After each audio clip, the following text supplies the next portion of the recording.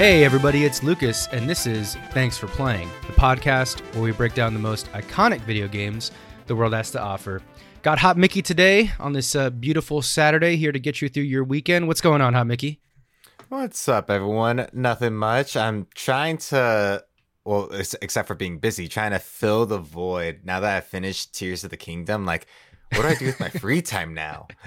Yeah. I know the feeling, man. I know the feeling. What have you been doing all with your additional 15 hours a day now that you're not playing Tears of the Kingdom? Well, this past weekend, like, I was just, like, crammed with work. So, like, I didn't really have any free time. I put, like, a game of League or two, but that's pretty much it. Just, like, to take a break from all the work I was doing. Yeah. Well, actually, I want to talk about it at the top of the call here. We got our stories to run through. We got a lot of really great headlines for the audience today, but we got to talk about that 24-run game with the Angels. You want to? Oh, yeah, I know you have a statement prepared. dude. Would you like to prepare and go through your statement here? I'm more upset because we, like, blew everything in that one game. It was a historical night. It's a historic night for the Angels. Like, most runs in franchise history. Wow. And it was, like, incredible. It was like 20-0, like, in the third, fourth inning. It was fucking ridiculous. But we still lost the series to the fucking Rockies, one of the worst teams in the MLB. We dropped 2 games out of 3. This is like God. Such a classic. It's like you scored a franchise record run, like franchise record runs against not a great team. Like, it would have been sick if you dropped like 24 runs on, like, I don't know, the Astros or something. And Ohtani didn't even hit a home run. Like, what the hell? Get the streak going. God. Nonetheless, very fun. Really, really cool to see indeed. I was busy that night, so I didn't get a chance to turn on the game, but checked the score and I was pretty blown away. Of course, I saw it all over social media, so that was really fun to see. But let's jump in here real quick. I know you got a good headline here. Which one do you want to go for? Let's go with the one that's closest to you, because you've been grinding Street Fighter a ton. This past weekend, there was one of the first big Street Fighter tournaments, CEO, which is like known as a known fighting game tournament for like all the big titles, Guilty Gear, Dragon Ball Fighters, Street Fighter, Mortal Kombat, whatever. Usually, if it's a big fighter title, it's gonna be there. And now, we had about over 1,000 players enter, and the person who ended up winning this tournament was Mena RD, who was a Luke player who had like a side of a Blanka, who he used to like crush like the top 8. And people were like shocked, like, Blanka's this good? What the hell? And Blanka is very good. He's like destroying people, and people were like, oh no, we're going to see this on ladder now, aren't we? Oh my God. I haven't been online since this happened, but I have a feeling if I got online, there would be a bunch of silver Blankas that suck. Because that's usually what happens when somebody sees that. It happens every time. Any fighting game or like any like big tournament for like any big game, you'll see the ranked queues just being spammed with that character. And he didn't win. Oh, go ahead. League of Legends had something similar because in pro play, I think it happened in Europe first. One of the mid laners picked LeBlanc, but didn't build an AP item first item. They build an attack speed item called Static Shiv. Called Static Shiv, because it just wave clears the entire time, and it scales with AP. So you build Static Shiv first, and then you build your AP components. So it's just like a single auto attack, pushing all day, and like instant pushes, giving wave clear to champions that shouldn't have that good a wave clear, and it just does a ton of damage just from a single auto attack to the whole team. It's like, what the fuck do I do? Yeah. And then right after that got broadcasted, everyone's been spamming Static Shiv on every single champion possible.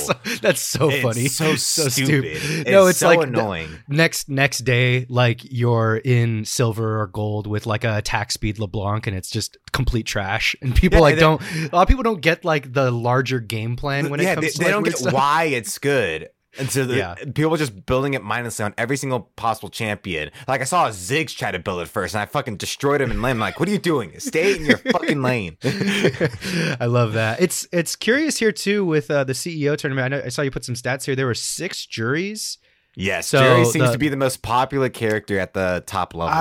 I'm pretty okay. I know Jury's good, but there's also a Jury meme right now. I know that you've seen it. I don't know if you've seen it a lot. I don't know if I have seen it.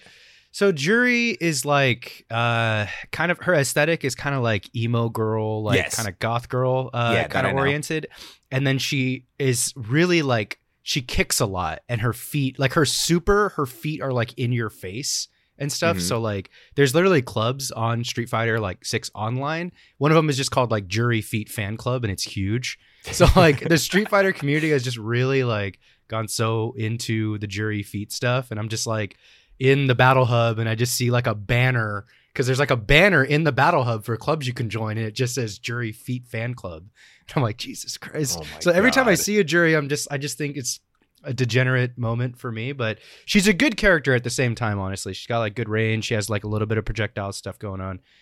She has really good anti-air options as well, so she's pretty solid. I really gotta check out this Blanka now. It was I know, Mina like RD. I actually haven't seen any of the tournament. Like I was just following the results on Twitter, and then I just saw people freaking out about Blanka. I was like, oh, this is interesting.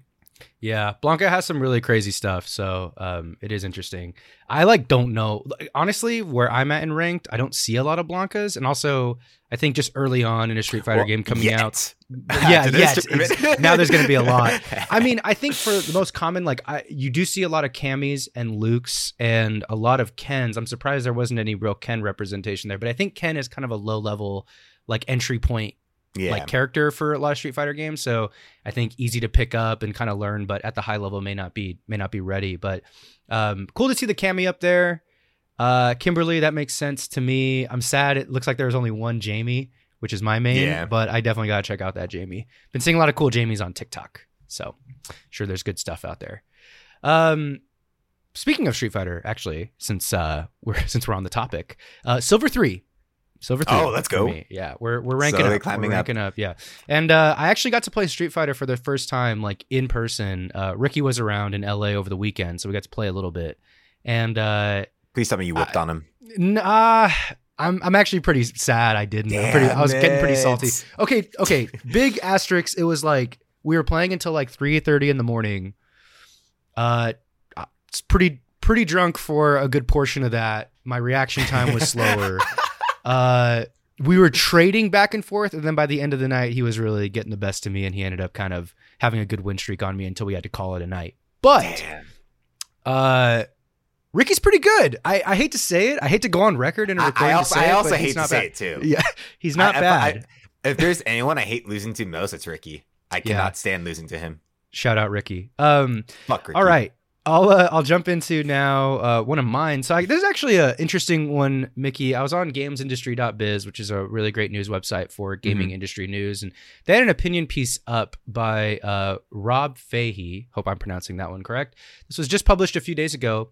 Nintendo Direct introduces Switch's Sunset Slate. This opinion piece is basically going on to say that with this most recent Nintendo Direct, we're sort of seeing the very last like cycle of high quality Nintendo games to be pushed out on the Switch platform, and that pretty soon we will be getting a hardware refresh.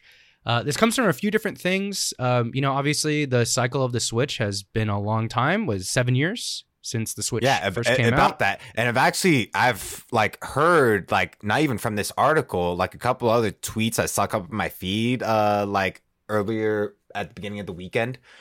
And late last week, about this exact topic, about we're about to see a new console from Nintendo, and like I saw like a big argument between like, oh no, like Switch is doing super well, like it's the best selling console, like why would they release a new console at this point? And it's like, well, no, the Switch is actually performing like pretty much like to the same time length as the Wii did when the Wii was the big dog of all the systems, and when it was the best-selling system out there. Right. So like the Switch is having this almost identical lifespan as the Wii is. So if we follow trends, this seems like the time for a new console from Nintendo to come out. Yeah, 7 years, that's a standard. I mean, the console generations used to be 5 to 6 years. They've gotten extended a little bit. Nintendo obviously kind of marches to their own drum. They're not always kind of playing the same game that everybody else is. And honestly, with Tears of the Kingdom, like the new Pikmin that's coming out, obviously Super Mario RPG, Super Mario Bros. Wonder, like this lineup of games that's going to cap off 2023 is phenomenal from Nintendo. It's great. I'm very excited. This is really like good. Big year for Nintendo. Yeah, but like there's certain things like, in the Nintendo Direct, there actually wasn't any indication for Metroid Prime 4, which a lot of people have been wondering about, right? And actually a lot of Nintendo's key software development teams, we have not heard a lot from. For those of you that don't know, Nintendo has a number of different game development teams. They're literally like numbered, like Nintendo Development Team 1, Nintendo Development Team 2. All of them release games. Yeah. And then they have like the third party, like Retro Studios, which is an American based like developer that is basically a third party, first party. Like they exclusively develop for Nintendo, but they're not in Japan developing. They're like in Texas and stuff. Anyway, a lot of those key teams, we actually have not heard a lot of news from on what they've been developing. Because if you think about it, we got Pikmin, that's like one team. Super Mario Bros. Wonder, that's another team. We haven't heard anything about Metroid Prime 4, which would be another team. Obviously, the Tears of the Kingdom team finished up, and that might have been finished up for the last 6 months to a year, depending on their timelines for development. But there are some key Nintendo development teams that haven't had anything big in a little bit here. And naturally speaking, naturally we would see some sort of change with a console because it has been, your standard 7-year kind of life cycle for a console. And I really think they pushed the Switch to the absolute limits with Tears of the Kingdom. And even we talked about it, some performance frame rate issues throughout a lot of it. It's just very clear. It wasn't a lot, but like it was definitely noticeable in like a few scenarios. Yeah, the Switch is showing its age, in other words. Like the development of some of the games have really caught up. I'm curious to see where Pikmin 4 lands in terms of frame rate. I'm sure it's going to be really great. But if you're seeing any of those kind of cracks, or you're just seeing any sort of frame rate optimization issues with some of these late stage kind of Switch cycle games, I think it's a very clear indication that some things are being developed now for the newest hardware. My question to you, Mickey, where does Nintendo go? Like, is there a Switch 2.0? Is it like are they going to do the thing where they like the Wii to Wii U thing where they just get too confident in the name and they just like switch gears too much? Or are we just going to see a simple Switch 2?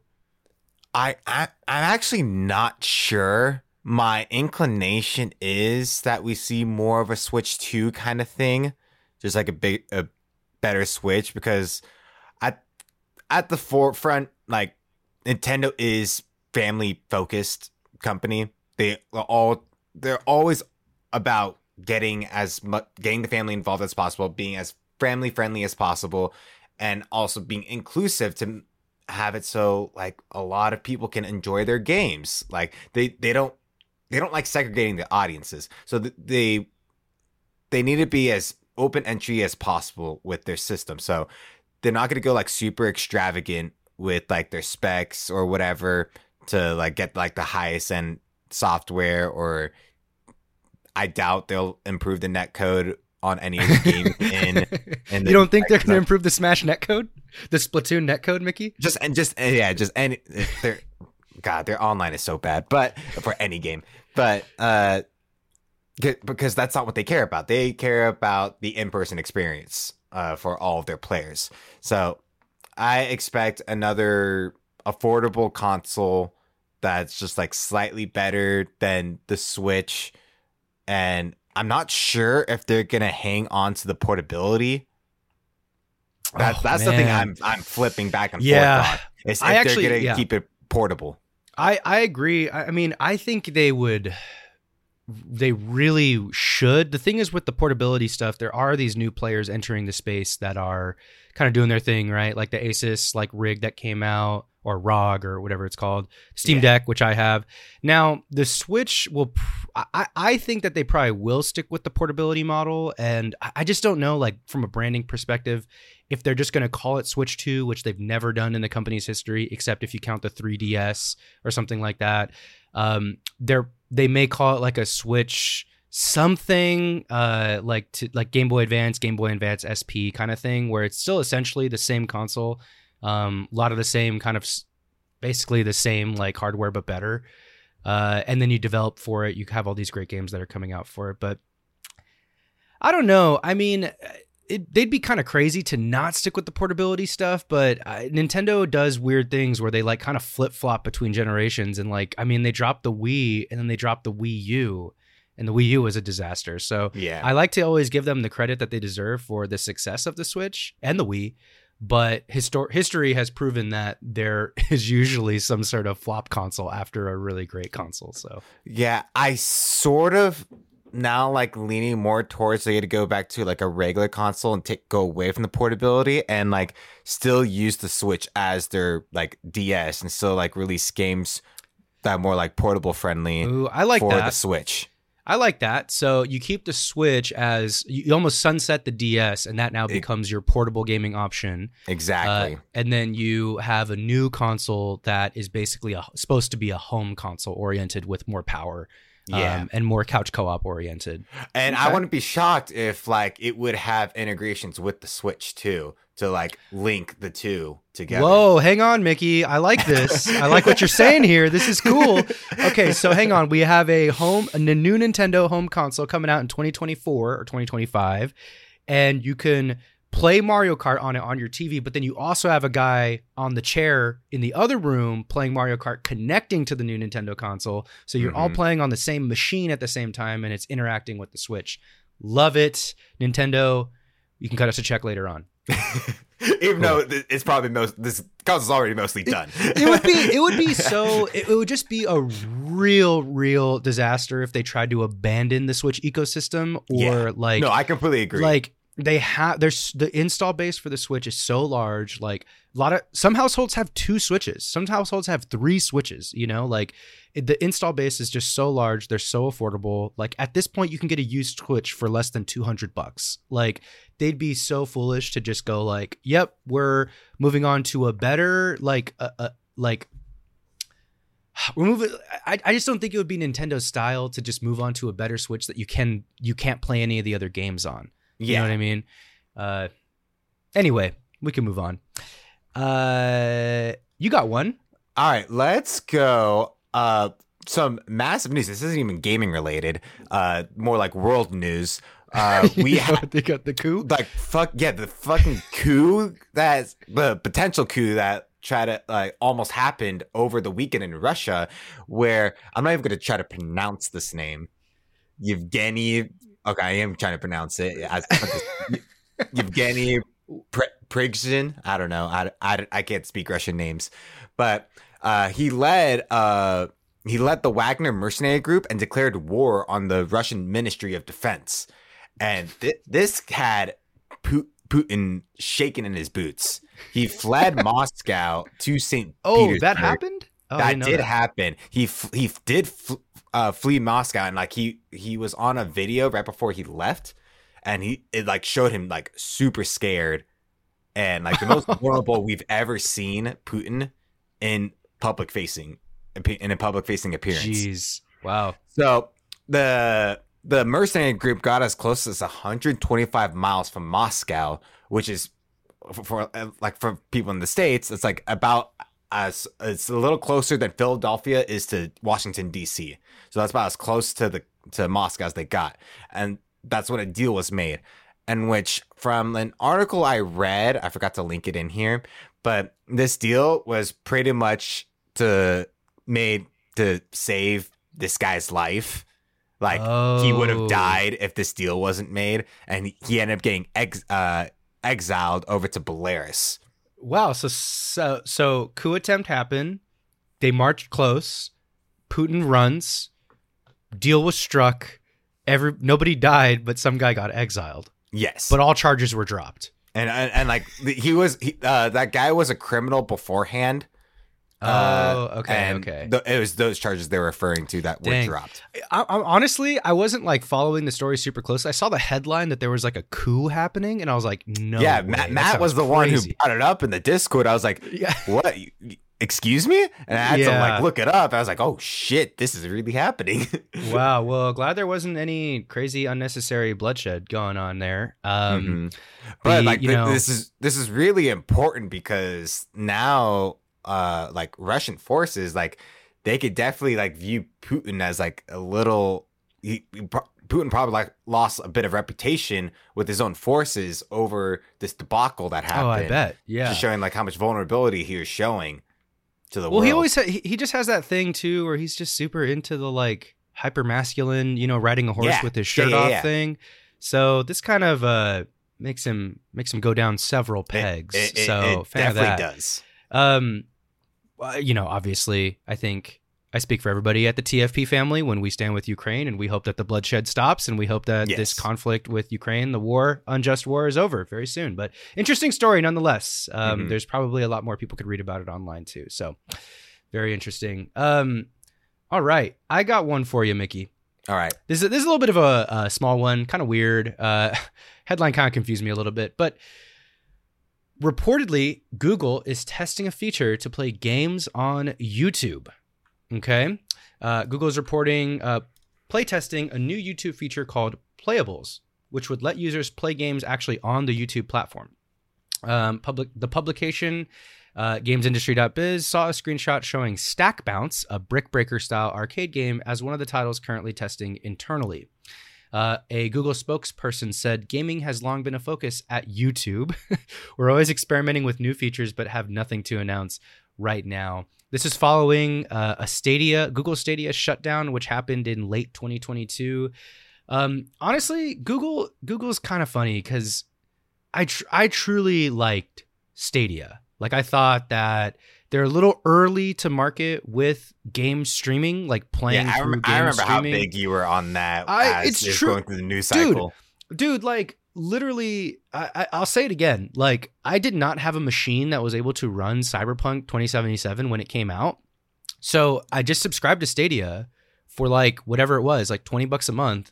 And I just played Cyberpunk on my PC with a wired Ethernet connection. And like, the latency was not the best, right? But for $20, I got Cyberpunk and I played it, and it was working and running better than any device I had at the time. And I could have played it on my phone, on my iPad, on virtually any device that had Google Chrome.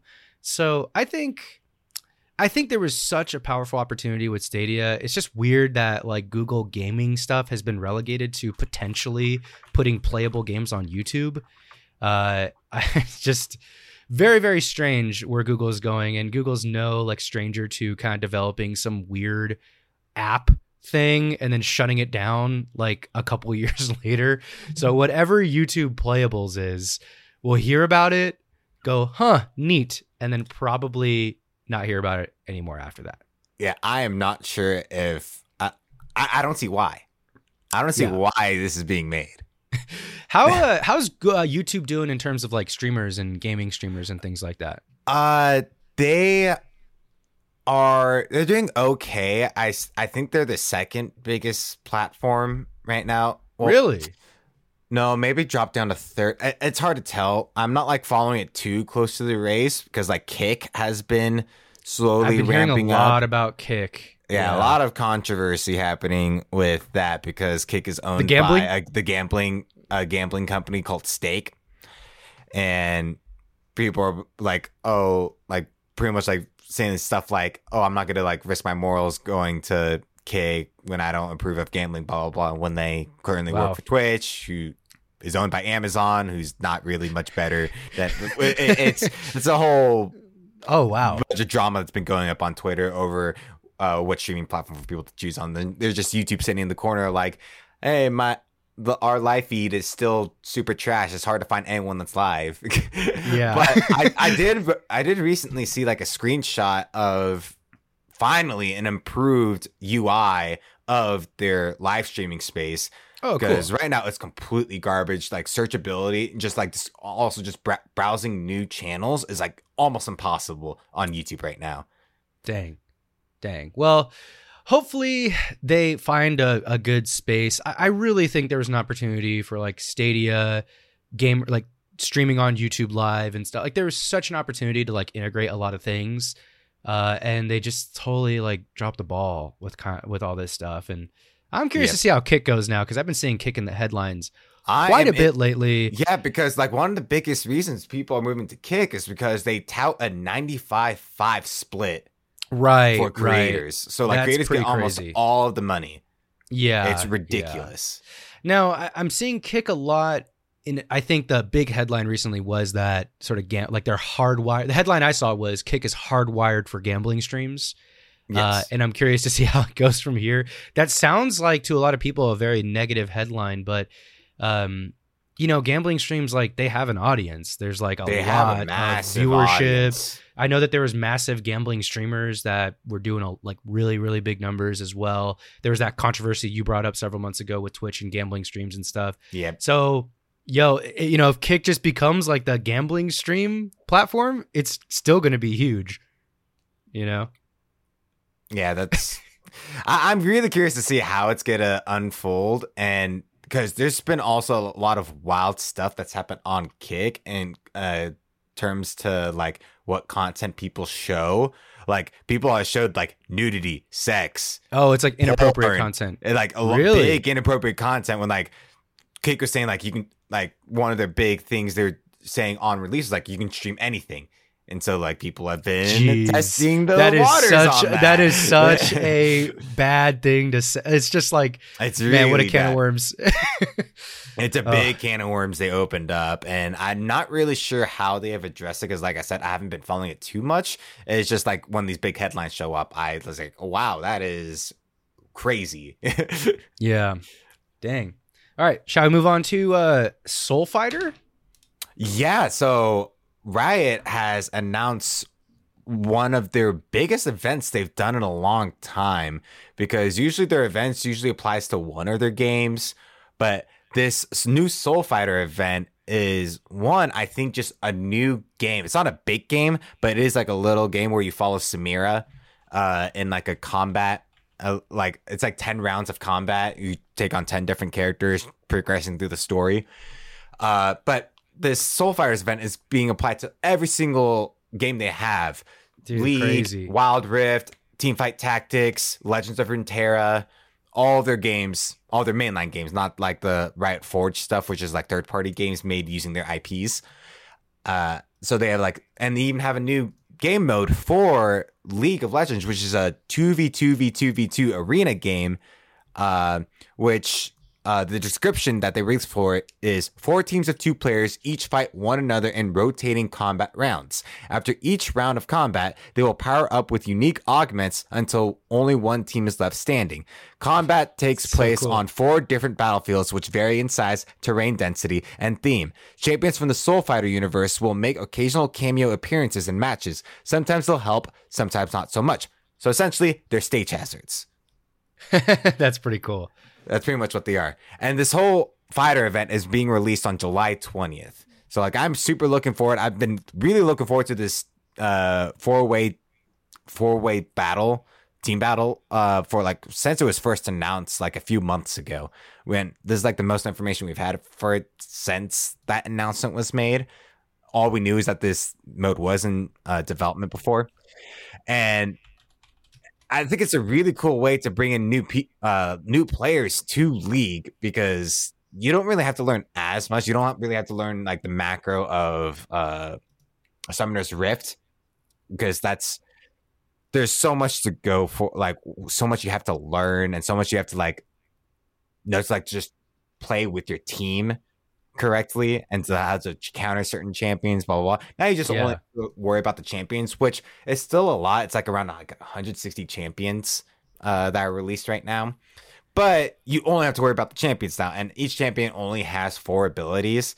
So, and they're usually meta ones. So those ones that you almost never see. So you'll probably learn closer to like, I don't know. You also don't have to go through 20 different champions, 10 through ban phases, 10 through pick. Now you only have to worry about, I think like it's probably like 8 plus whatever bans they allow. Right. This is this is interesting. Like I've gone on record saying this. I'll say it again. I do think that Riot is the new Blizzard of 2020, like of the 2020s. Like as much as Blizzard dominated for like 15 years between like 2004 to like basically now, I think Riot is on its way to really take the crown as like your premier, like Southern California based, like I think they already did. Yeah, no, I mean, I personally, I think that they have. I mean, there's a lot of, World of Warcraft fanboys that probably would fight me on that. But I mean, especially with like the Riot Forge stuff, and then, you know, a fighting game coming out in the next year and a half to 2 years, you know, like. Okay, it's not all their mainline games. I forgot Valorant, because Valorant isn't placed in Runeterra. So right. That's why Valorant's not included in that. Yeah, and this is really cool. I mean, just the article is great. Like, this is such a cool event to like have across their entire Runeterra universe. You know, especially like just they've had such a great couple of years with like Arcane and, you know, new games coming out. There was like that new Silas game that's coming out with like that IP. That is really cool. An Echo game just came out. Oh, dude, like Project L is like the speculation that's coming out late 2024 or early 2025. So like they're going to have a kick-ass just like 2D fighter that's going to be incredible. And yeah, dude, this is just great news all around. I love seeing this kind of stuff from Riot. Probably end up playing some of this stuff too. Yeah, are we going 2v2, Mickey? Yeah, let's do it. Okay, cool. Let me re-download. Unfortunately, I think they did announce that you can only make lobbies with 2 people. So you can't really do like in-houses with like a group of friends yet, or like queue with more than 2 people on like a regular ladder. Okay. Well, either way, this will be fun. Yeah. All right, I got one more for you, which I think is pretty interesting. Maybe 2 more here. The Xbox versus FTC hearing is, you know, still happening. It's still going on. Yeah. So this is a really interesting one. Again, this came from James Batchelor, editor-in-chief at gamesindustry.biz. There's a lot of things that we have learned from the Microsoft versus FTC hearing. One of the funniest things that has come up recently was Microsoft had to admit, sort of on record, that they lost the console wars. I don't know if you saw this one, Mickey. I feel like it made the rounds on Twitter a little bit. But Microsoft basically stated that they are in 3rd place in the console wars, and its rivals are positioned to continue to dominate. They argued in a filing earlier last week. It reveals that Xbox had 16% share of the console sales in 2021 and 21% of all console install base. So Xbox is kind of trying to make the case that they're meek and they're small, and this acquisition would help them in the marketplace. And it actually wouldn't be like sort of a we're so big and here we are getting bigger sort of scenario. They would actually be saying, hey, we're small, we need to make a move like this, like acquiring Activision Blizzard sort of thing.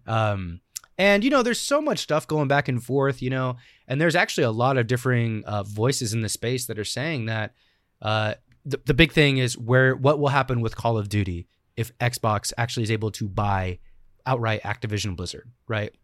Mm-hmm. Would it create too much of a monopoly on the largest, highest selling game franchise on the market right now?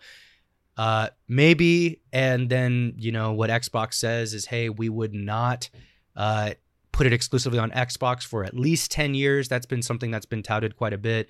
And I actually do have an interesting one here. So this is coming from Totilo, reported on the FTC's claims that the 10-year deal between Microsoft and companies such as NVIDIA and Nintendo promising Xbox Activision games for their platforms are, quote, filled with loopholes and speculative commitments. So there is sort of this idea that's being touted around that, hey, this 10-year sort of handshake deal is not really making that much sense right now. They still have the ability to kind of pull out and change things around a little bit and potentially just release, like, get out of that deal and just put Call of Duty on their own consoles and Game Pass and PC or whatever. And then the other thing was PlayStation CEO Jim Ryan, shared in court and reported on by IGN, showed the exec was unconcerned by the proposed acquisition initially. Wrote 2 days after the deal was announced, he said that it was, quote, not an Xbox exclusivity play at all, and Microsoft was, quote, thinking bigger than that. He also added that he was, quote, pretty sure he will continue to see COD on PlayStation for many years to come, and the company will be okay, more than okay. So you have the PlayStation CEO actually not giving that much of a shit about the acquisition and saying that he's confident that COD will stay on the PlayStation platforms as well. So it's so interesting to me. These are like such major deals financially. And we're seeing like sort of all these different voices in the space saying different things about the deal. It hinges a lot on one singular game franchise that we've played for many years, which is Call of Duty. And honestly, we'll just see how this one goes. It's really interesting to see how it's all playing out. As a reminder, it is a $68.7 billion transaction. Yeah, fucking crazy. Massive. One thing I do want to point out with this is that, like, you're saying that the Sony CEO, like, isn't worrying too much about it. PlayStation CEO. Oh, PlayStation. Oh, well, Jim Sony. Ryan. No, same person, because Sony CEO Jim Ryan, yes, has been quoted saying that Sony may no longer share information about future consoles with Activision if this deal goes through, in fear that it may leak to Microsoft. Yeah. See, that is interesting to hear actually too. One thing that we forget is, we like to think that these companies are completely siloed, completely like not talking to each other, developing in their own ivory towers, whatever hardware, whatever deals. The truth is that there is actually a lot of communication happening between these places, right? Like the PlayStation CEO, Jim Ryan, he isn't not talking to like heads at Activision, Blizzard, like Xbox, Steam. Like these people don't not talk to each other. They communicate regularly and try to make plays on each other, see where certain things have value, see where certain deals might go. So that is interesting because they're basically saying we will withhold certain information because then we can't sort of trust Activision Blizzard with certain pieces of our hardware, things. So interesting play there. Interesting to see how that'll go out.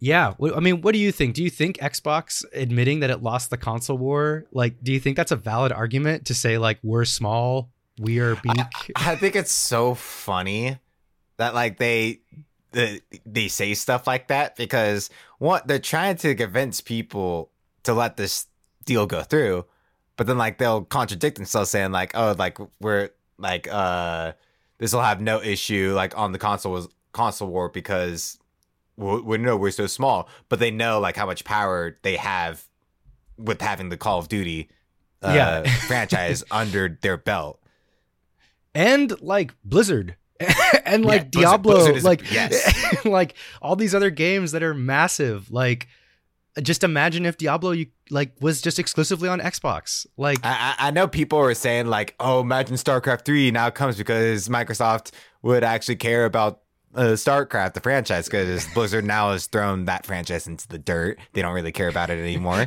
But I'm definitely would not get my hopes up for that. I'm very pessimistic about that. So interesting to see how it'll all shake out. We will continue to update the audience as we hear more about it. Last thing from me, Mickey, a little bit of an interesting one here. So as you know, the Magic the Gathering Lord of the Rings set has officially dropped. You can go out and buy yourself some product. The big thing about this set is that there is a unique serialized card, one of one, and it is called the One Ring. They printed a bunch of this card, but there is a singular version that has special art on it. It's actually written in the language that is on the ring, and it literally says one of one on it. There is currently a bounty on the One Ring, and it has reached about over 2 million USD. A card shop in Spain has actually put the bounty on it online. And it's kind of slowly been creeping up here and there. Some people were offering 250 as the set was coming out. Then it went up to 1 million. Now currently it's at 2 million. It has not yet been found. It's not been found yet. Ooh, I can't wait so until crazy. it gets found. Yeah. It's so interesting. Cool. It's like, I don't know. It's so like, I know that it's like a gimmick to sell a lot of packs. Like, but it's working. Like, it's kind of working. And like, I mean, I'm probably just going to buy a pack or two to try and like, I sort of want to try too. I don't even play the game. Let me look it up right now. The Magic Lord of the Rings, they're only coming in a very specific kind of booster, which are called collector boosters. Okay? Collector boosters are specific Magic the Gathering products where they're like regular boosters, but They're collector's edition boosters. So they come with like special cards that only would come in that collector's booster. I'll tell you right now, a collector's booster box. Okay. Which is 12 boosters. You want to know how much it is on TCG Player right now? 12 collector booster packs. 12? Okay. Each with 15 cards. 15 cards in a booster pack for the collector booster. Guess how much it is for 12? I have to, because from my experience in Yu-Gi-Oh, they usually have about 20 to 24 packs in a box, and those sell from around like 100 through 140, somewhere around that price range.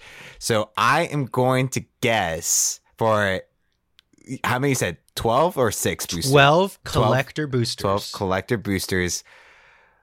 I'm going to go with $250. $482. Oh my fucking God, I was only halfway there. Yeah, dude. So fucking and then there's like other products for Magic, like kind of bundles, like collector bundles that also come with a collector booster or two. They don't come with the full 12 like a collector booster box does. Mm-hmm. And those are just sold out. Like you can't even get a hold of those. And even TCG Player, it looks like they only have 4 of these available right now. So they're selling like crazy. The price has gone up like so 40, so That's like $40 a pack. $40 a pack. Yeah. God. Roughly. Yeah. Just for a chance to potentially have the one ring in it.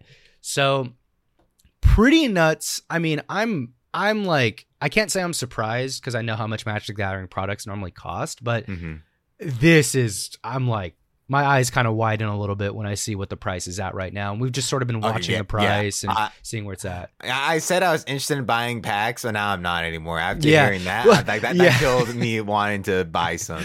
Yeah. So we'll see. Worth it. We'll see where the One Ring lands. This is literally like, Willy Wonka golden ticket type stuff. And I think at least those chocolate bars are cheap. Dude, okay, here's the thing though. In Willy Wonka, there was a scene where somebody's auctioning off like a box of Willy Wonka, and it does go up in price. So like this is probably what's gonna end up happening here. And I don't know if we may see like auctions, because there was like, I remember in Willy Wonka there's a scene where it's like, this is the last box in England or wherever they were, and it was like guaranteed to have a golden ticket in it because it's like the only one left. So we'll see if this happens for the One Ring. And also like when this is opened, whoever finds the ring, like the best case scenario is like it's a kid, he's like doesn't really understand what he opened, and like he figures it out and it's like a life-changing thing and it's like a big deal. Or like, there's the worst case is just like there's some sort of like scheme where people are just buying these things up and just like some corporation is going to end up opening it and like getting the bounty, and like making money back on how much they spent. Who knows though? I think when it is opened up, it probably will be like a mainline news story. Like I see CNN reporting on this kind. It'll be a huge deal. I could definitely when see it does get opened up, a huge deal. Anywhere in the world too. We'll see where it's opened. And like the cool thing about the card is it's not even in English. It's like in another language. Yeah, it's in a fantasy language. I forget what the language is. I should know because I did like after I watched the Rings of Power, I just went on a big YouTube Lord of the Rings mini documentaries like explaining like the lore behind Lord of the Rings. I've watched so many of those, and I should remember what the language was put on it, but I don't. Yeah. There's also, real quick, just to end this one, there is also like a funny like meme right now of people like trying to find the One Ring as the card in order to cast it into a volcano, like to fit the lore for Lord of the Rings. Yeah. So I would also love to see that happen. That would be hilarious. If anyone gave up $2.1 million for the meme, it probably would make them a complete legend. But it would make them a legend. Yeah. That would be incredible. If I got the ring, I would do a GoFundMe for the going market price of the ring. And once the GoFundMe hit that price point, I would then cast it into an active volcano. That would be the move. So try to profit off of it. So you gotta, I mean, dude, like it's just like the meme or 2.1 million. Who can say no to that? But anyway, that's where we're at with that. I think that's all the news that we had for the folks out there today. I think that's good. If you want to reach Thanks for Playing, you can email us at thanksforplayingpod@gmail.com. Feel free to follow us on any of our social media accounts. That's Twitter, TikTok, Instagram at TFP Podcast. That's TFP Podcast with an S at the end. Hot Mickey, where can the folks find you online? You can find me on Twitter at Teals_BCB, or you can find me in the TFP Discord, where I am. I usually break news whatever I see on my Twitter feed. Huge news break. Huge breaking news in the Discord all the time. Feel free to find the Discord. You can find it on our website, thanksforplaying.live, where you could also find a lot of our written articles, including our most recent episode on The Legend of Zelda: Tears of the Kingdom. So thank you everybody for listening, and have a wonderful Saturday. Skibbity-bop! Thanks for Playing is a production of Good Ideas Only. Your hosts are Lucas Luna and Matt Rockaby. Our music was done by the impeccable Sammy Luna, and our logo design was done by the talented Isaac Palestino. Special thanks to the Roll Call Bunch and Red Circle.